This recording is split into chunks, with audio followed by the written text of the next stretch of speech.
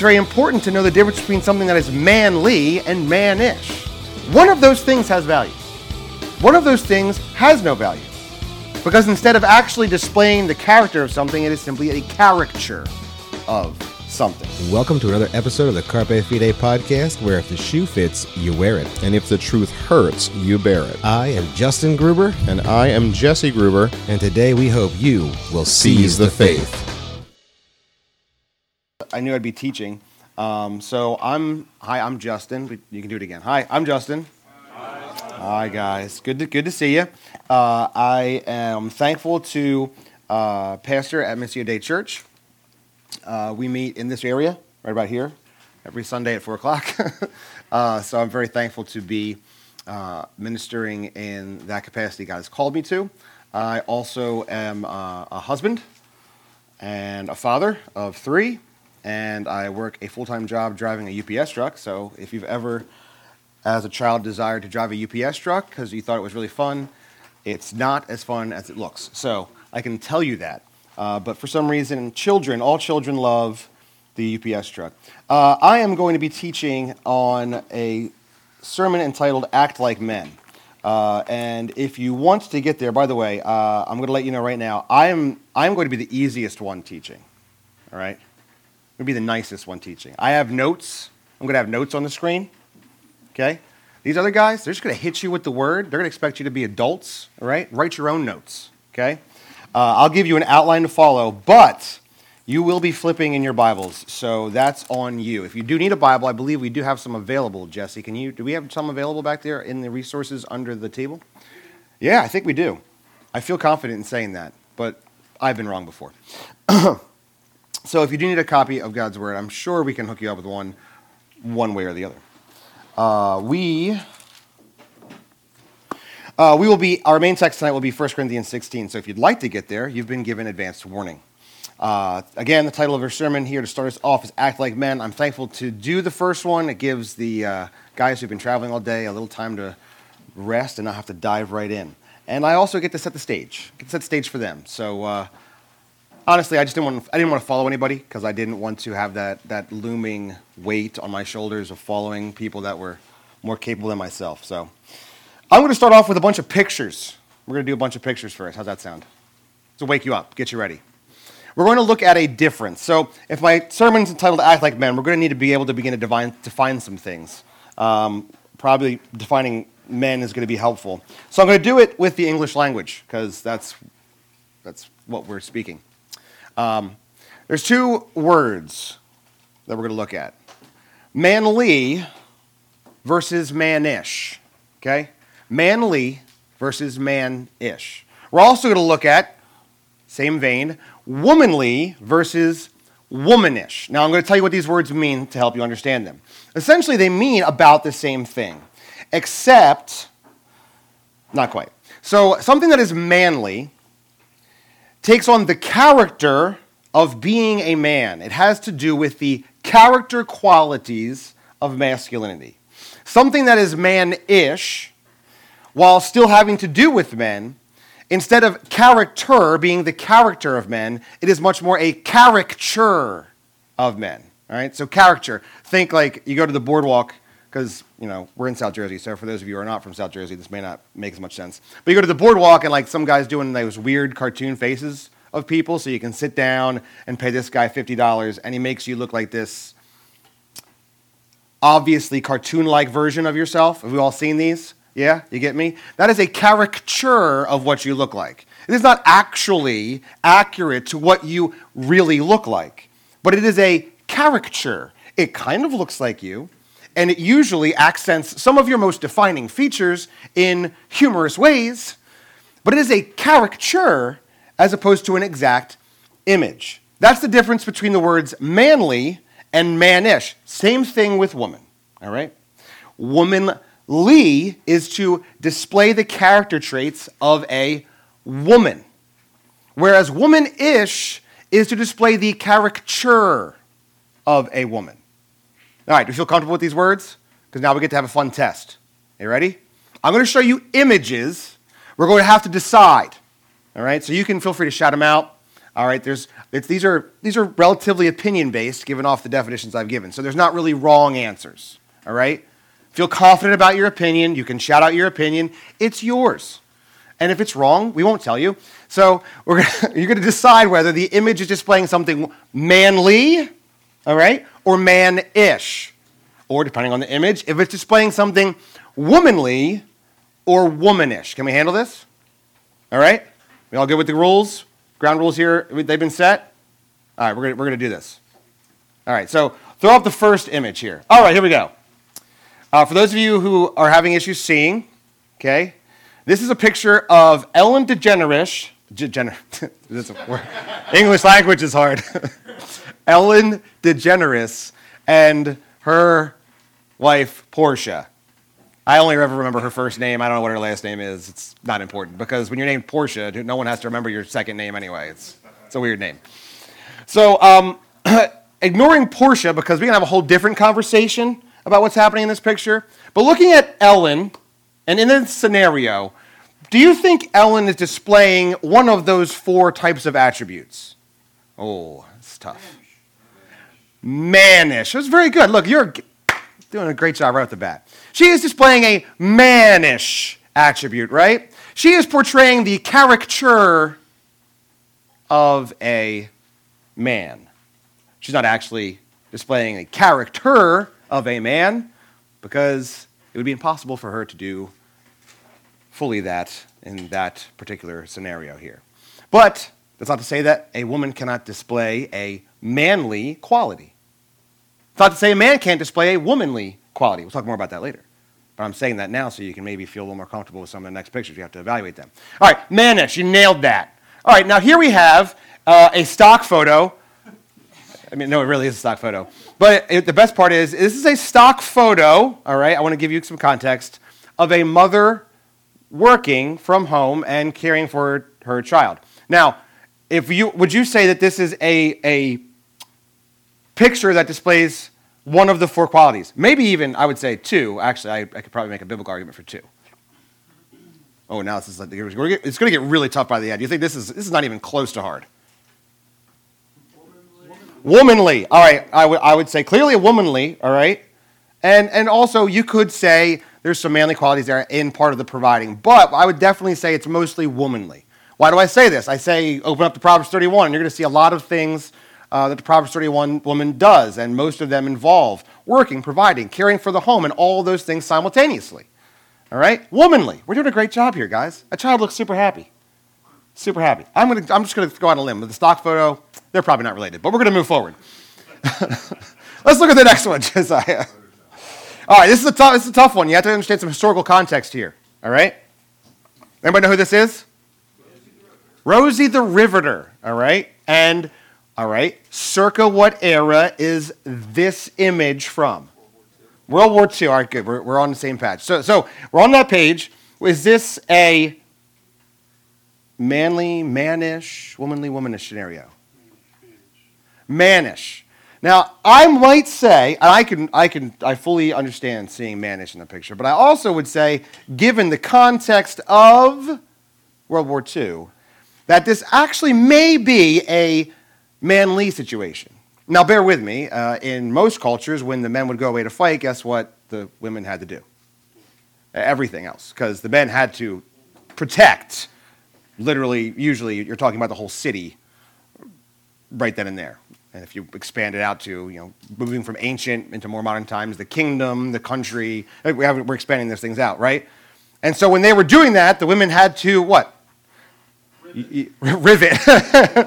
Rivet. Farm, right? They had to get the horses, the cows still need to be milked, the crops still needed to be turned, harvested, right? All of those things had to go on, right? If they had a trade, that trade shop needed to continue on. Not just because the family needed money, but also because most of the trades provided had to do with helping the culture, right? So I would say that there's a line here. I can feel the tension of both. It's good. I wanted to throw some ones that were going to cause us some tension. Give me another one. Ooh, what do you think this one is? I'm going hard mannish. All right, we can have a biblical conversation about that if you want to later. We can go, but I'm willing to have it man-ish. All right, man-ish. And if you can find me a Bible passage that would say that this is manly, all right, for women to be doing this, let's have a conversation. I'm all about it. Let's have that conversation. But I'm going to say man-ish here, all right? Now, all right, I'm not, there's qualifications here. We can have a discussion. How about the next one? Now, this is hard to see, all right, but this is a mother pushing a child on a skateboard, all right? Now, I have feelings about this photograph, but this is opinion-based. Womanly. That's totally fine. I can see womanly. I can also see a little manly in there, personally, myself, right? This is risk-taking behavior, which tends to be a more masculine quality, right? That's definitely something I would do. I mean, probably a much steeper hill, right? Much steeper hill. And, I mean, no, there's no pads or helmet on, so that's legit, all right? Yeah, both womanly, there's caring and nurturing there, and there's also that risk-taking element without having to bash each other in the face. All right, now here's a great one. This is one of my favorite ones. What do you think? Is that a guy? Oh, man, this is great. Is that a guy? This is one of my favorite pictures. This is all sorts of things. This is womanish and mannish all at the same time. For those of you that don't know, that very large human is Fallon Fox. That was not the name they were born with. It's actually a biological male, which is why this picture is disturbing. Yeah, it's hard to... It's a little disturbing. Fallon Fox, I made sure I wrote down the name because this is like the most dude name. Was born Boyd Burton. I mean, that's yeah, absolutely. Born Boyd Burton, which is hard to say 5 times fast. In this fight, Fallon Fox actually fractured Tamika Brent's skull because that's not supposed to be how life works. Anyway, good job with that. We're picking up on it. So that's both womanish and mannish at the same time. How'd that happen? Well, sin is how that happens. Next picture. What do you think? Manly. Everyone's yes, manly, right? Beaches in Normandy. Manly. Is that a woman right there? No, it's absolutely not. Next picture. There you go. What do you think? Ooh. Oh, man, it's a tough one. Oh, there's womanly? Womanish? Mannish? Manly?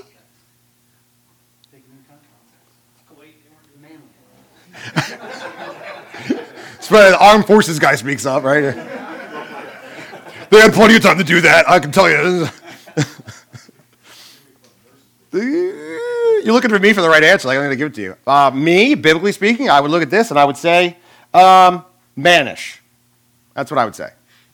We can have a conversation biblically about it. It's not a problem, I can tell you. But if you can pull up some scripture to help me understand how this is manly, we can talk about it. I'm all about it. I know JL grabbed a tent peg. I'm not saying it, all right? I understand. I'm just saying, overall, we might have some biblical principles at play. All right, anyway, you see how this game is working? It's kind of fun. A couple more. Only have a couple more. How about this one? It's a pink blanket. It's purple sheets. Reading the book. Manly. All right, guys, trying to sell it to you guys. Oh, look at all the pastel colors. Manly. It's a father reading to a son, but also womanly. There's nurturing aspects in this picture, right? Right? Do we see it? We see both coming together? All right, another picture. I'm going to go a little faster. Now, this one is going to get you. We just saw a man caring for his son. Well, before you do, you know what? I'll do it. What do you think? Give it to me what you think, and then I'll give you context. Manly. Sounds real manly. What if I told you he was married to both of those women? Oh, everything's changing now. Mannish. That guy is not being masculine anyway. What's wrong? Yep, married to both of those women. Changes it, right? Sinley. All right. Oh, amen. All right, that was just a fun one. I wanted to really throw that in. Yes, that's a polygamist. All right. How about the next one?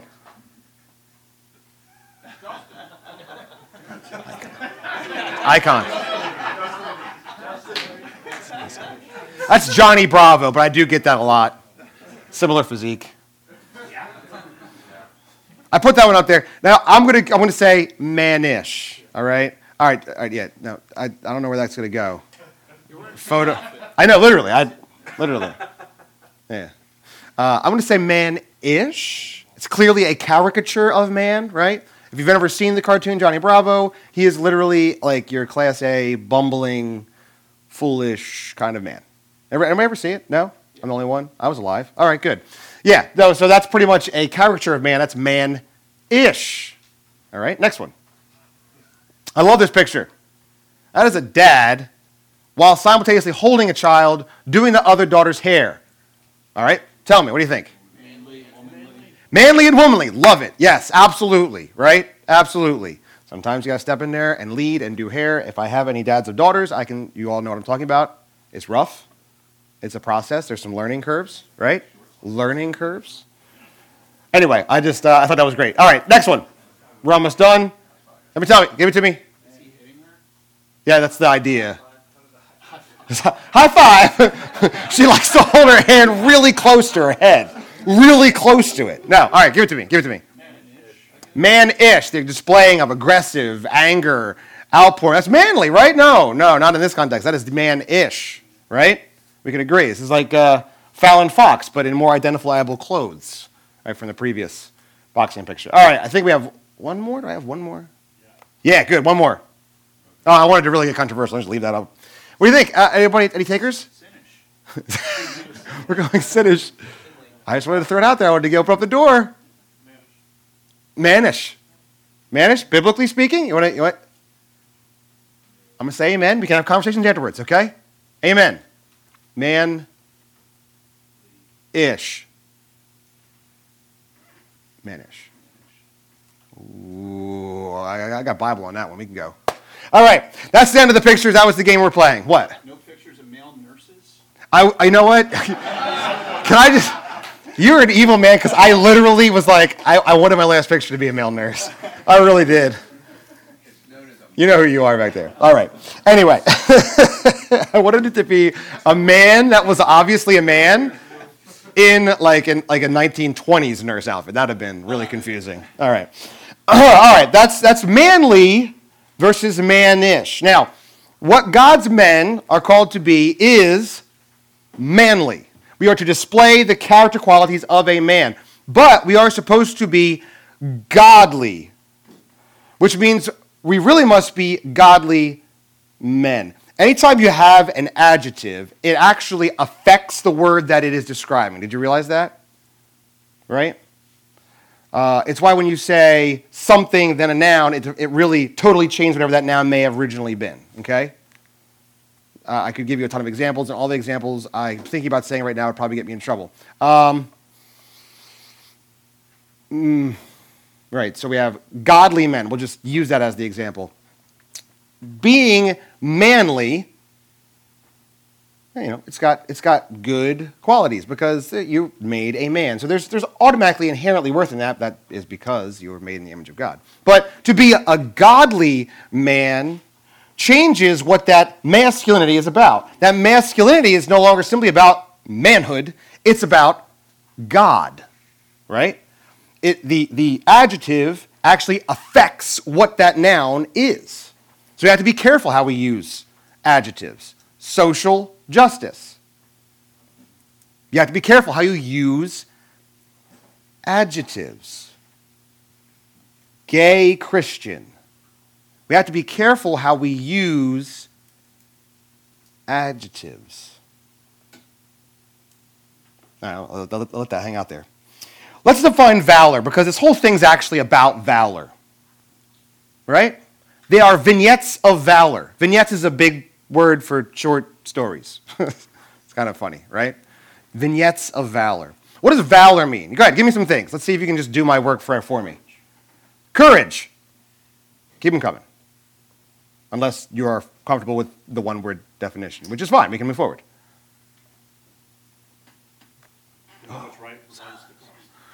Doing what's right regardless of the costs. Right. Okay, that's good. Yes, I like that. Which is trying to do a much better job of being deeper on courage. It's courage, right? Yeah. In the face of fear, danger, adversity. Oh, now we're really getting somewhere. All right, this is great. What if I told you the most basic, simplistic understanding of valor is something that has value or something being valuable? Can you hear it in the word valor, right? Value. valor. It's the most basic, not valor, valor, right? It's the most basic understanding of the word valor. It's to have value, to be valuable. Now, most commonly, we do associate it with the things that you guys mentioned, right? Actions that are courageous, being courageous. Bravery, which is very hard to separate from courage, actually. Those words are very, very close. Boldness, or even resisting fear, doing something in the face of difficulties, fear. That's how we most ascribe valor, but at its base level, valor is being valuable, having value, which is why it's very important to know the difference between something that is manly and mannish. One of those things has value. One of those things has no value, because instead of actually displaying the character of something, it is simply a caricature of something. Now we're going to go to our text, 1 Corinthians 16. If you're there now, good. If not, you have zero time to get there because I gave you way too much time and I'm already in it. 1 Corinthians 16, we're going to be starting in verse 13. We're going to read verses 13 and 14. Act like men. Here's what it says in God's word. I am reading from the New American Standard Bible. In case you're reading from something different, I do not want to throw you off. I'm sure if it is a faithful translation, it will be very similar. Here's what it says. Be on the alert. Stand firm in the faith. Act like men. Be strong. Let all that you do be done in love. That's 1 Corinthians 16, 13 through 14. Those are great simplistic verses to memorize. I would encourage all of you to do so. It does not take long. They're actually broken up in most Bibles by commas. You can memorize 4 words at a time. In fact, most people can actually remember 3 to 4 pieces of information immediately. So keep things in 3 to 4s. You're good to go. Memorize it. Very simple. All right. Act like men. This is a wonderfully explicit, clear statement, isn't it? It's simple. Act like men. What more do you want? It's like Nike. Do it. Right? Or Shia LaBeouf, if you've seen that. Just do it! Act like men. But then it immediately raises some questions, doesn't it? You have to say, okay, I would love to do that. You just have one question, right? It's an important one. How? Right? It's how, Lord, how? But here's the best part. In verses 13 and 14, act like men is the nucleus. It's the thing, like the things that you can do to act like a man, they're all around it. It's the core. Act like men. How do you do that? Well, thank you, Paul. You do a great job of building off that. The first thing you need to know about act like men is in some of your versions, you actually may have the word be courageous actually filled in there, depending on what version of the Bible you're reading from. That's because this particular phrase, mapped throughout the scripture, is attached implicitly to courage. And I'm pretty sure Alex is going to be expanding on that, so I'm not going to dive down that pathway. I would like to read only one verse on that, 2 Samuel 10, verse 12. 2 Samuel 10, verse 12. I was going to read to you something about the Philistines. There's 2 verses from my 1 Samuel, I believe, that actually have this exact phrase, this idea about being courageous and acting like men, and it puts them together to talk about the Philistines going into battle. Now, Philistines were pretty gruesomely, they were viciously just barbaric fighters. They were known as men of war. And in one of the verses, it's like, hey, be courageous, act like men, because if we don't, the Hebrews are going to enslave us. So it's basically like, well, yeah, because, God wins, but spoiler alert. But 2 Samuel 10, verse 12 says this, and you'll hear the word courage here in the same context as acting like men. It says, be strong, and let us show ourselves courageous for the sake of our people and for the cities of our God, and may the Lord do what is good in his sight. This is a call to be a man, defending, bravery, action. There's a connection to acting like men and being courageous. There's an implicit connection to being courageous and being a man of valor, because there's value in your masculinity to attach yourselves to courage. More than that, Paul unpacks act like men in 4 concise points. I'm going to give them to you fast because I'm not teaching on them. 1, he says to watch. That is vigilance against unholiness. Watch.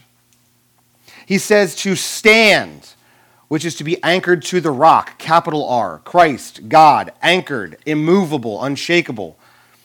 He says to be strong, which is the displaying of God's strength throughout God's word. You will find that one verse, Ephesians 6:10. If I beat you there, feel free not to turn. Ephesians 6:10 says this. Finally, be strong, just like that verse says, the exact same phrase. Be strong in the Lord and in the strength of his might. Biblical masculine strength comes from God. Finally, there's this word at the end in verse 14. It's like he just gave you these things and you're like so psyched up. I'm ready for battle, right? Be courageous, act like men, be vigilant, stand firm, be strong. And you're like, yeah, let's go. And then in verse 14, he's like, lest you think you're supposed to be a tyrant, let all that you do be done in love. And you're like, wait a second. You just threw like a bunch of like rose petals and pansies in my the middle of my war scene that I was painting here, Paul. Like, what's going on? You're thinking about it all wrong. The words in verse 14 are to form the idea of like a forge. Think of a metal forge. And all of these qualities that he just outlined pour out from this forge of love. And from it comes the metal in which you can beat a sword or you can beat a shovel. Either one. A tool to till and grow and cultivate, a tool to defend, to war. That love isn't just unicorns and tickle fights and rainbows. That love has teeth. Because that love, men, is what is to cause all those other actions. I want to focus on the word act. I'll let other guys tackle the word, the like men part. That be courageous. I want to focus on the word act. Act can mean two things. Act can mean to have action. Clear, defining movement. Right? You need to act on that. Right? We hear that word, act. But it can also mean something else. To act can be to use movement to put on a facade, a show. It can literally be to do the thing that you are not. You can act like something, right? You follow me? Act can have those two types of flavors. It can be definitive motion, definitive movement, or it can be movement that simply hides reality. In this verse, it says to act like men. If we put one, right, clear, defining movement, then we can feel like that verse has a lot of weight. But if we put on the other one, to have a facade, a play, to have movement that literally disguises, one feels very manly, one feels very mannish. One is a man stepping into the ring with a woman and breaking her skull. And one is dropping to a knee to hear that still small voice of your little child tell you about their day. We need to be manly and not mannish. We need to act with definitive, clear movement towards being a godly man. What we need to stop, men, really all of us, we need to stop putting on a facade of movements that actually hide who we are.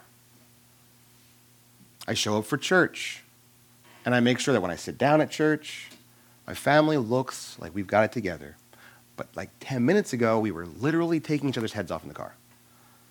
Do you know what it's like to try to get like an 8-year-old, an 11-year-old, and a 14-year-old out of a house to go to a place? It's impossible. It's like nuclear fission. It's really hard. Do you put on a show of movements to actually disguise what kind of man you are? Or do you take up God's call to be a godly man, to make definitive movements, clear movements that display masculinity as God has called you to display it? Or all your movements an act?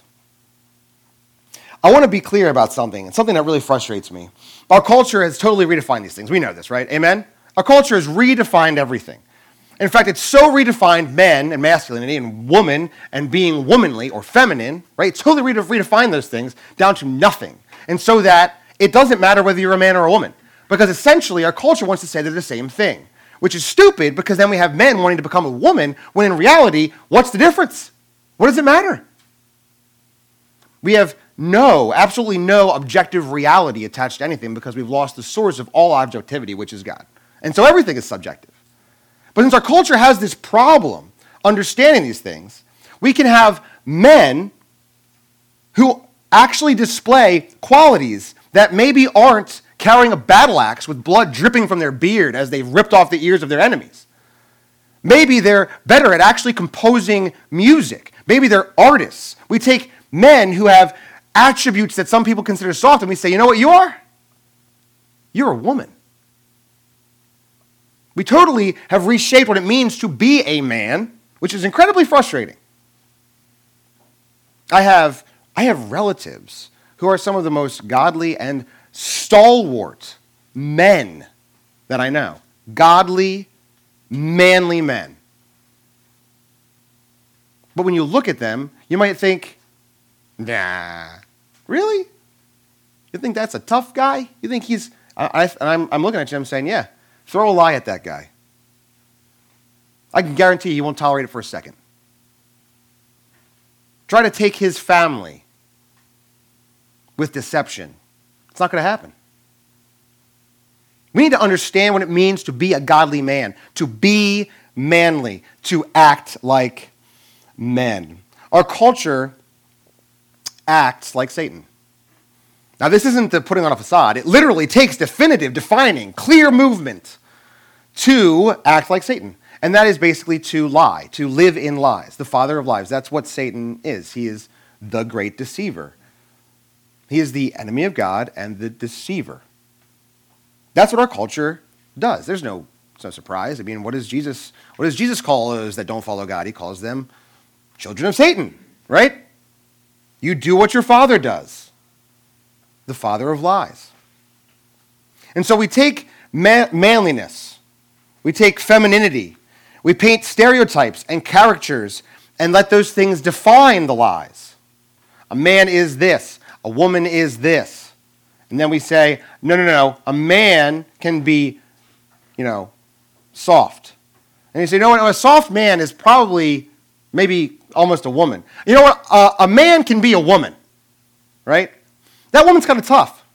She's a tomboy. It used to be a phrase in our culture. You could be a tomboy. It was okay for a little girl, to like fire trucks. It's okay. Now it's not okay. We need to get that girl to a doctor real fast. She likes fire trucks. You know what? She might even be a boy. Because we've so latched onto lies about what it means to be a man or a woman that we are willing to reshape what God has made. And quite literally, through surgery, reshape what God has made. We push people in a pendulum, one way or the other. Men must be masculine, men must be feminine, men can be women. It's this great cultural shift that's happened in the course of what feels like essentially 5 years. I mean, it's been a slow fade, but then really, really quick, right? It's like that old phrase about how did you become bankrupt, right? It's, gradually and then all at once, right? Gradually and then completely all at once, right? Men, what we must do is be men. But what I want you to understand is that men can be womanly. Did you know that? Men can be womanly. Now the question, then you really want to get into like a quandary. If a man is being womanly, does that make being womanly manly? I'm getting really confused now. It's a lot of words flying around here. I want you to think about this. By doing so, we'll look at the scripture. We'll go to two passages of Isaiah and then one in John. Isaiah 42, verse 14. Flipping your Bibles, flipping them. I want to hear the pages turning. You get to Isaiah. Then you get to chapter 42, and then you move your finger on down to verse 14. These are words from the prophet Isaiah that describe God. I want you to hear them, okay? I want you to hear them. I have kept silent for a long time. I have kept still and restrained myself. Now, like a woman in labor, I will groan. I will both gasp and pant. These are verses that God is speaking through Isaiah. They just described God in the fashion of a woman that's having what? Labor, a baby. She's having a baby, all right? Everybody calm down. If you Google this verse, you'll find several blogs about how God is a woman. Calm down. Take a deep breath, all right? Isaiah chapter 66. So just keep flipping a couple pages. One at a time is fine. Take your time and get there. Isaiah 66. We'll look at verse 13. Here is what we read. As one whom his mother comforts, so I will comfort you, and you shall be comforted in Jerusalem. Again, God speaking through the word prophet Isaiah, describing himself as a, give it to me, mother. There we go, mother. Again, you can Google this verse. You'll find several blogs. God is a woman. Wait, let's go to John chapter 3, verses 1 through 8. This is a story of Nicodemus. So if I say that and it triggers you memory of the story of Nicodemus, awesome. And if I don't, who cares? We're going to read it, so you don't have to remember it. John chapter 3, we're going to just do the first 8 verses. Here is what we read. It's 8 verses, so you got plenty of time to get there. Don't worry.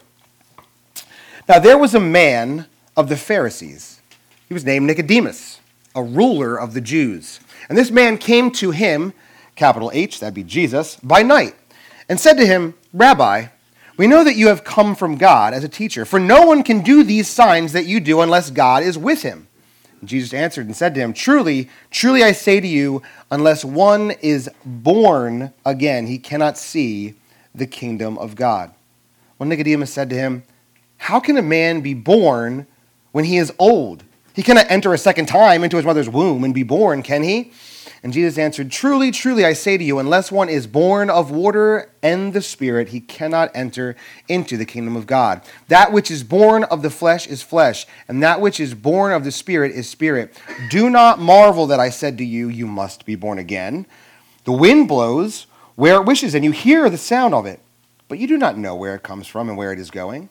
So is everyone who is born of the Spirit. Again, everything about this verse has God doing all of the action of what? What is he doing? What's the process that God is doing here?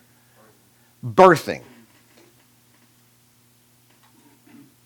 Again, you can find several articles based upon John 3 and the story of Nicodemus that say God is a, fill in the blank, come on.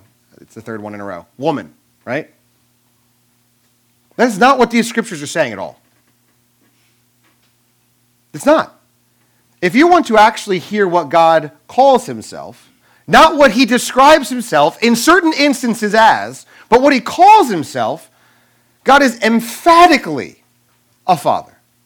It is his most cherished title, Father. Throughout the Old and New Testament, continually, God claims to be Father. But gee whiz, the guy describes himself like 9 times throughout the scripture in ways that are womanly. Everybody gets confused. There's no reason to be confused. God is our Father. Fathers, men can display. Nay, at times men must display qualities that are womanly. The good character qualities of a woman. Nurturing, caring for. These are things men must do. Anybody have a lawn that they try to make green? Anyone? Anyone at all? Yeah? I try so hard. Every winter it turns to dirt, and I try again. A lot of trees. I have a lot of trees at my house, right? To get a lawn green, particularly in areas of maybe high acidity or no soil, it takes a lot of care and nurture, does it not? right? And I mean, I don't know about you. I've seen a lot of guys take a lot of time to do that, right? In fact, I've seen guys take so much time to care and nurture their lawn that they forgot to care and nurture their family. Aren't we supposed to care and nurture our family? Isn't that a womanly quality? In fact, it's great. You see a woman caring for her family, you're like, praise the Lord. Men, we should be caring and nurturing our family. And we can still have the debate. If a man does something womanly, does that make it manly? We can have that debate. There are aspects of being manly and being womanly that definitely do cross over. One that doesn't is having children. It doesn't cross over. It's not possible for a man to have a baby, right? It's a great Monty Python sketch on that if you ever want to go back and search it. It's really good on YouTube. You can find it. Yeah, men can't do that. Which is why when God describes himself, right, as giving birth, as nurturing a child, as caring for a child like a mother, he is describing himself in terms of something womanly. God never, ever, ever claims to be a woman, a mother, like he does a father. God is Father is his title. It's what he claims. Men, be men, and you can be womanly. Men can be womanly, but they are always still men. Always still men. Always. It is okay to not like sports and be a man. We do not live in a caricature or a predefined role of what it must be. It is okay, right, to play the harp. Look at David. If you didn't know David killed his tens of thousands, and we were left with only portions of David's story, right? Like, David was a shepherd, and he liked to write music. Cut out the bear and lion that he kills, all right, and cut that out, right? And he worked in the king's court. He sat at the king's throne, and he played him calm, melodious music to soothe Saul's troubled mind. I mean, that guy sounds like he enjoys Paisley print, right? I mean, that's what that sounds like, right? He's got better hair than I do, that guy. But he's also killed his thousands, his tens of thousands. We don't get trapped into caricatures. It's like thinking that a person who is a warrior can't actually be caring, compassionate to their wife, their parents, their child, because they have a warrior's spirit. We must display all of what it means to be a godly man. Scriptures. I want to leave Alex. Oh, no, I got a little time. I got time, and I love the Bible. So here we go.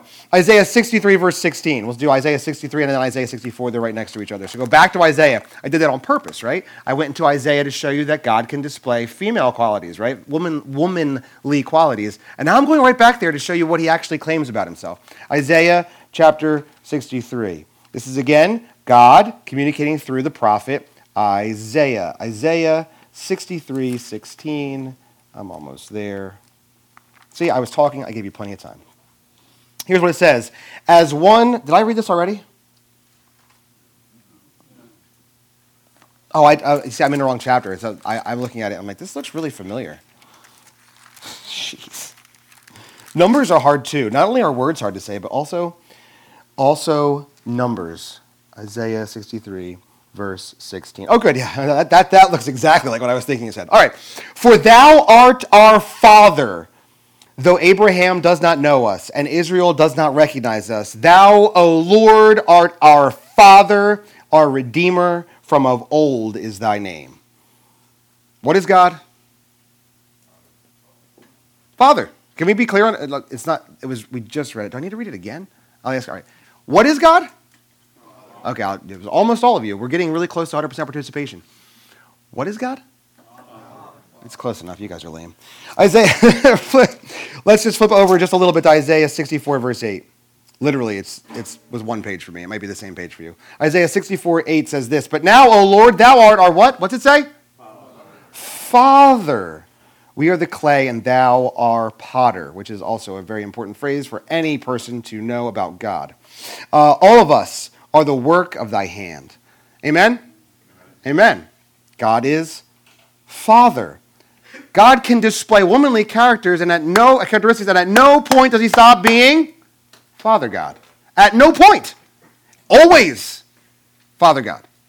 If you like to paint, paint. If you'd rather paint than watch Monday Night Football, paint. Do not paint when you're supposed to be working. Do not paint when you're supposed to be caring for your children. The same goes for football. Do not be watching football when you're supposed to be caring for your home. Don't do that. It's a mistake. All of godly manhood. We want all of it. Oh, you know what? Whenever you can go to Malachi, you've got to go to Malachi. It's actually a rule. Did you know that in preaching? If you can get to Malachi, do it. All right? So we were going to be in my favorite prophet, the Italian prophet Malachi. Turn to Malachi chapter 2. That's right before you get to Matthew, the Italian prophet Malachi. It's a small book. Your Bible doesn't really open up quickly to it, all right? All right. My running joke when I want people to be confused is tell them to turn to like Malachi chapter 6. People are like, what? It just says the New Testament of our Lord and Savior Jesus Christ. Where did chapter 6 go? I'm like, oh my gosh, your Bible doesn't have Malachi chapter 6? Oh no. All right. Malachi. We're in chapter 2, verse 10. Here is what it says. Isn't it great to get those pages unstuck from your Bible? It's good, right? All right. Do we not all have one Father? Has not one God created us? Why do we deal treacherously each against his brother so as to profane the covenant of our fathers? This verse is all about fathers, and it's about God being the one God who made us. He is the one Father. It's definitely a theme. John 20, verse 17. We're so close to that now because, see, we went to the Italian prophet, and now the Gospels follow right after him. Isn't that convenient? See how I did that? Front to back. John chapter 20, verse 17 says this. Jesus, this means it's important. When God speaks about God, please pay attention, all right? Jesus said to her, stop clinging to me, for I have not yet ascended to the who? Father. But go to my what? Brothers, and say to them, I ascend to my what? Father and your what? Father, and my God and your God. God is a what? Father. God can be a father and experience such sadness at the betrayal of his people and their love of sin that he makes sounds like a woman in childbirth. God can be father, yet display the caring, compassionate of a mother caring for her children. It's explicitly in God's word. Ephesians 3, 14 through 15. See, front to back. Ephesians 3, 14 through 15 says this. For this reason, I bow my knees before the... At this point, you don't even need to be there. You can just assume. All right. Before the Father, from whom every family in heaven and on earth derives its name. Father. You can be a manly, fearless, godly man and display very important qualities that are womanly. In fact, if you snatch them up, I guarantee you'll make them a little manly. Guarantee it. All right. Last point, then I'm out of here. Again, this falls under if you can get to Malachi, you have to go to Malachi. It's a requirement of teaching, all right? The last point is very important. How do we wrap up being a man, acting, that action, that definitive action? How do we connect that with valor and being manly? And here's what I want you to know. Here's how you do it. In order to do it, you have to let God's stuff be God's stuff. Don't rob God. You cannot rob God of what is his. But here's the real problem. That is our chief problem. All right? Men, straight up honestly, that is our chief problem. We rob God of what is his all the time. We steal, right, from him his glory to ourselves. We're glory thieves. We're disgusting glory thieves. Any glory we have taken from God. It's his. All glory belongs to him. Do not rob God, and you will be able to be a godly man. Through his power, through his word, through his spirit, through his people, he will build you into a godly man. But the first thing you have to do is stop taking what's his. Malachi chapter 3, verses 7 through 8. And all of you guys saw it because Josiah put it up and you all beat me there. I saw you all flipping like, oh, we're going to Malachi. He said it again. We better get there quick. All right. I'm telling you, Bible's just going to fall open to Malachi now. Isn't that great? Malachi chapter 3, verses 7 through 8 says this. From the days of your fathers, qualification, God speaking through the prophet Malachi is what we're reading here in Malachi 3, starting in verse 7. That's why in your Bible it should have little quotes around the first part of the verse here. From, quoting, God speaking. From the days of your fathers you have turned aside from my statutes and have not kept them. Return to me, and I will return to you, says the Lord of hosts. But you say, how shall we return? Will a man rob God? Yet you are robbing me. But you say, how have we robbed thee? In tithes and offerings. All right, this is not a money drive. Calm down, everybody. Keep your wallets in your pocket. It's all right. Actually, could you get the plate back there? Sorry. What God is saying here, very clearly, if you want to honor me, keep my commandments. It's very simple. It's not rocket science. If you want to honor God, do what he says. The same is true if you're a father and you have a child, and you tell your child to do something. If that child wants to honor you, he does what you say. And then the other 78 to 95% of the time, he does what he wants to do, which is exactly like us with God.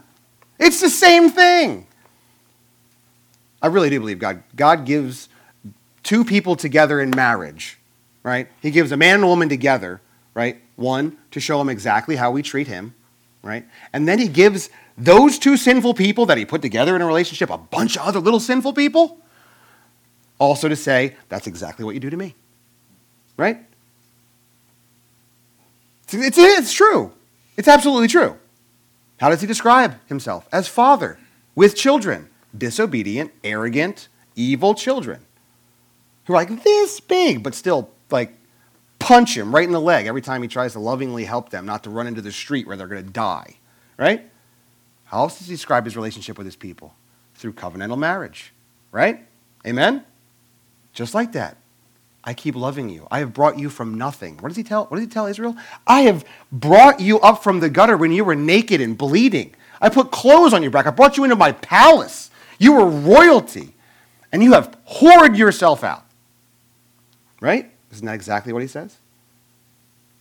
The church is the bride of Christ. All of these relationships exist so that we can understand what it's like to be God. Things warring against us all the time, though all we want is good for it.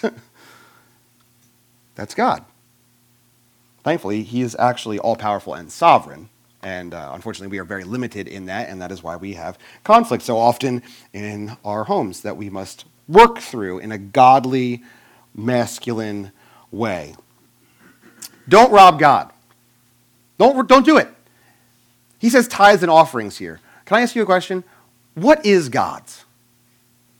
What's God's? Everything. That's the correct answer. Everything is God's. You don't have to take my word for it. It's in a book, just like reading Rainbow. Genesis chapter 2, verse 7.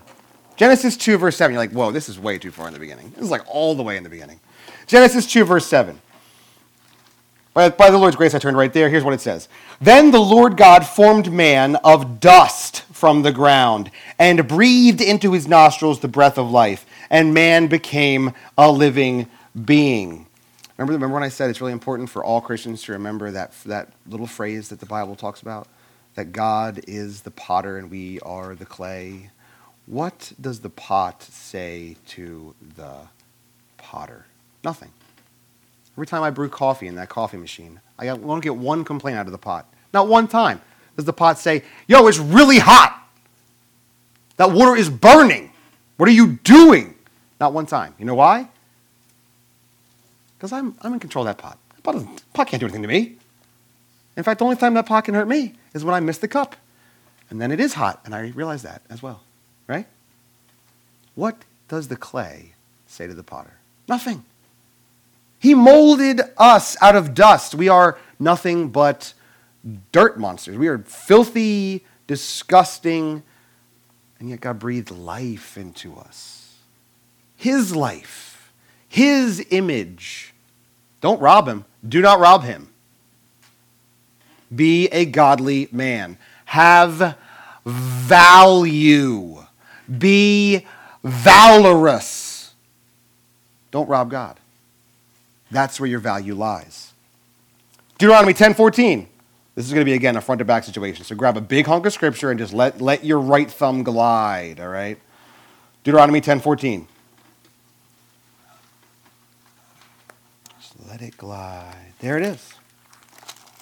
Deuteronomy 10:14 says this, behold, to the Lord your God belong heaven and the highest heavens, the earth and all that is in it. You want to be a man of valor, a man of courage, a godly man? Do not rob God. Have you found a wife? You have found a good thing. Do you have children? They are gifts from God. Do you have a job? Do you breathe air? Do you have his word? Gifts from God. Do not rob him. They are his. They belong to him. Do not rob God. Psalm 24:1. We'll do two Psalms. Psalm 24:1.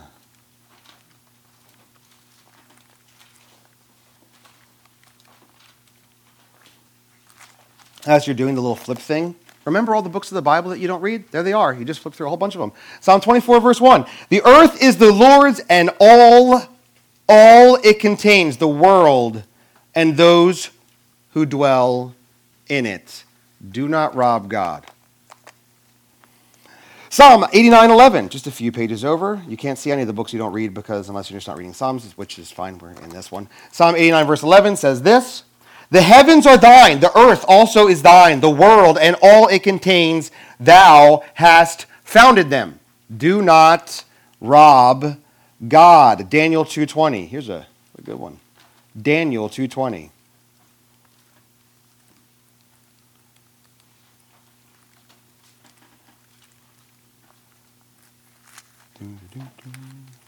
Man, there's a whole bunch of books. You're like, oh, wow, that book is in here. I didn't even... Daniel 2, verse 20 says this. Daniel answered and said, let the name of God be blessed forever and ever, for wisdom and power belong to him. Do not rob God. You think you're so smart, don't you? Don't rob God. All wisdom and power belong to him. You are so strong. You're a strong man. Do not rob God. All power belongs to him. Haggai 2:8. Oh, man, peel those pages apart. Who's been hanging out in Haggai? Anybody? Anybody? Don't go slow. I'm telling you, you're going to fly right by it. Got it. Oh, man, look at that. That's awesome. Haggai 2, verse 8 says this. The silver is mine, and the gold is mine, declares the Lord. You got stuff you like? Do not rob God. Want to be a man of value? Let God have what is his, and you'll be a man of value. All right, one in the New Testament. That was like your excursions onto the entire Old Testament there as you flip through the Bible. 1 Corinthians chapter 10. We were so close to that earlier. 1 Corinthians chapter 10. 14? 24. Oh, I'm sorry. Wrong number. 1 Corinthians chapter 10. 24 to 26. Here we go. Let no one seek his own good, but that of his neighbor. Eat anything. I love these verses. Oh, it's great. Ready for this verse? Eat anything. It's a great verse. That is sold in the meat market without asking questions for conscience sake. Verse 26. For the earth is the Lord and all it contains. Here, this is actually a roundabout way of God claiming the fact that there is no other God. You can worship a God however you want. He is the only God. Those are false gods, which is to say fake gods or no gods, because there's only one God, only one. Do not rob him. It's his. To be a man of valor is to rightly display God and his glory as a man. It's very simple. That is your value. Men, I don't care if you are 100 or if you are 3. If you would like to have value as a man, to be valorous as a man, display God and his glory. It's that. It's very simple. Now, you're going to get like 8 sessions of detailed instruction on how you can actually see and understand and display that value. What is that value? What is valor? All these little stories from God's word of God's men being valorous men, displaying godly attributes as God has made him. Write them down. Incorporate them. Think about where we are deficient. Look, it's a safe space. You're all deficient. I am deficient. It's okay to be deficient. In God's economy for his men, it is not okay to be okay being deficient. You're indwelt by the Spirit of God if you are in Christ. God's Spirit lives in you. Do you know how hard it was to set the tabernacle up? Before, that's where God dwelt with his people. And you think it was great to be a disciple? Oh, great, they got to walk with Jesus, right? It's in you. The Holy Spirit is in you. He is with you every day. You can't walk away from him, for he is present. How much more do you want to be with God? Gee whiz. Here's what it means. It means defining motion, action, in showing the value of godly manhood. Valor. That's what this is about. Displaying the value of being a godly man. I'm going to close in prayer. I'm going to be praying out loud. It's a great time for you to pray as well. The most amazing part about God is he can hear each one of his children at the same time. If you try doing that, it will not go well, but he can. So talk to God. Ask him for his help. I know when my children come to me when they need help, it doesn't matter what I want to do. I want to help them. Even if I can't in a moment, I'll be right back. Nope, with God, every moment is available for you. So ask him, God, I want to be a man of valor. I want to be a man that displays that value, the image-bearing value you have given to me. Help me. Turn my ears and my heart on to your word. Let's pray now. Holy God, I thank you for the opportunity to teach these wonderful men. I thank you that they're willing to sit here and listen to me yammer, Lord God, but there are so many times when I opened your word. And your word is what matters. In your word, you have revealed so much wonderful truth to us, God. There is not a book in there that we should ever think has less value. There's so much for us in there. You've called us to be men of valor. You've called us to act like men, to take steps, actions, movements that are clearly, obviously godly and masculine. I pray that we would be men. I pray that we would not rob you of the value of our masculinity, but that we would boldly, clearly display it. That you may be glorified, that people may see it and rejoice. I pray this. I ask this for each one of us, myself certainly the foremost included. I ask this in your holy name, Lord Jesus. Amen.